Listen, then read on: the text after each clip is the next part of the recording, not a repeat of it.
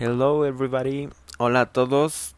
El tema de hoy es common diseases o enfermedades comunes.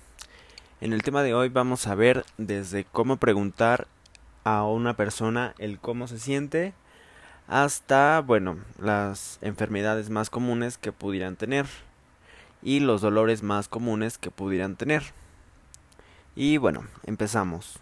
Hay varias formas de preguntarle a una persona el cómo se siente. Por ejemplo, how are you es la manera más común de hacerlo.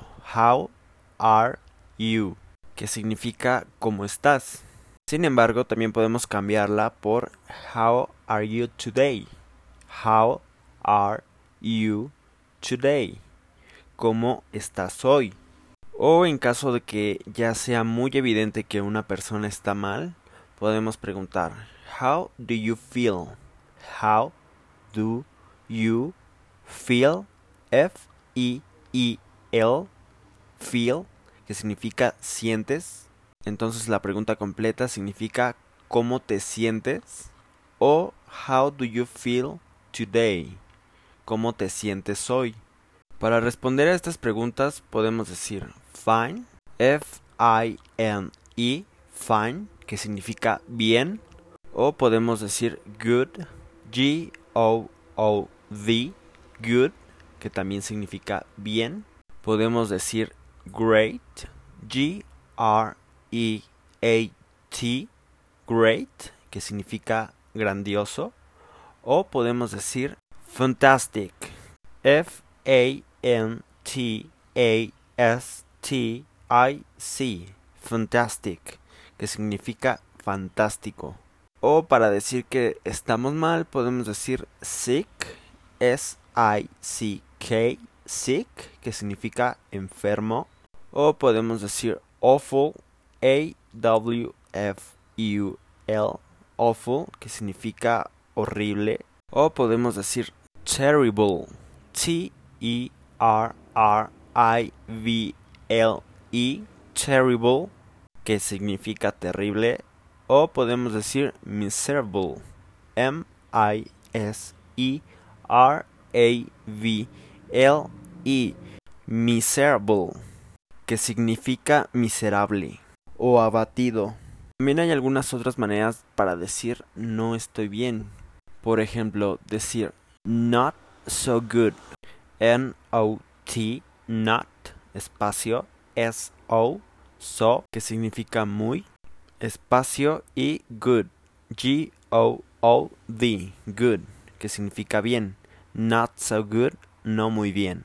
O not very well, not, N-O-T, not, espacio, very, V-E-R-Y, very, que significa muy, espacio, well, W-E-L-L, well, que significa bien.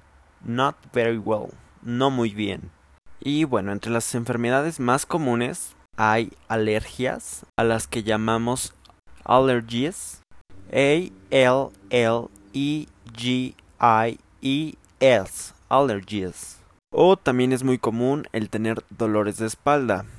Al dolor de espalda se le llama backache, B-A-C-K-A-C-H-E, backache. También es muy común en los jugadores y en los deportistas el tener lesiones como piernas rotas. Para decir una pierna rota decimos a broken leg. A, que significa una, espacio, broken, V-R-O-K-E-N, broken, que significa rota, espacio, leg, L-E-G, leg, a broken leg, una pierna rota. También es muy común tener un resfriado. Al resfriado le decimos a cold, a, espacio, cold, C-O-L-D, cold. La palabra por sí misma puede significar frío, pero cuando decimos a cold, decimos un resfriado. Cuando decimos que tenemos tos, decimos a cough, a, espacio, C-O-U-G-H, a cough. Para decir un dolor de oído, que es muy común cuando tenemos tos o un resfriado, decimos an earache. An, espacio, earache, earache. An earache, un dolor de oído. Para decir fiebre, decimos a fever. A, espacio, F-E-V-E-R. Fever. A fever. Fiebre. Para decir gripe, decimos the flu. T-H-E, the, espacio, F-L-U. Flu. The flu. La gripe. Para decir un dolor de cabeza, decimos a headache. A, espacio, H-E-A-D-A-C-H-E.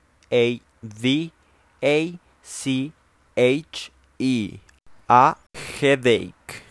Un dolor de cabeza. Para decir sarpullido, decimos a rush. A, espacio, R-A-S-H. A rush. Sarpullido. Para decir un esguince, decimos a sprain. A, espacio, S-P-R-A-I-N. A sprain.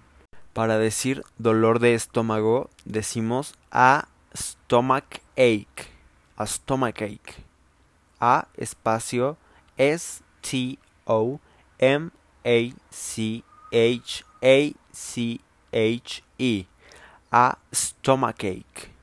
Para decir una quemadura solar, decimos a sunburn. A, espacio, S-U-N-V-U-R-N. A sunburn. Para decir un dolor de muelas, decimos a toothache.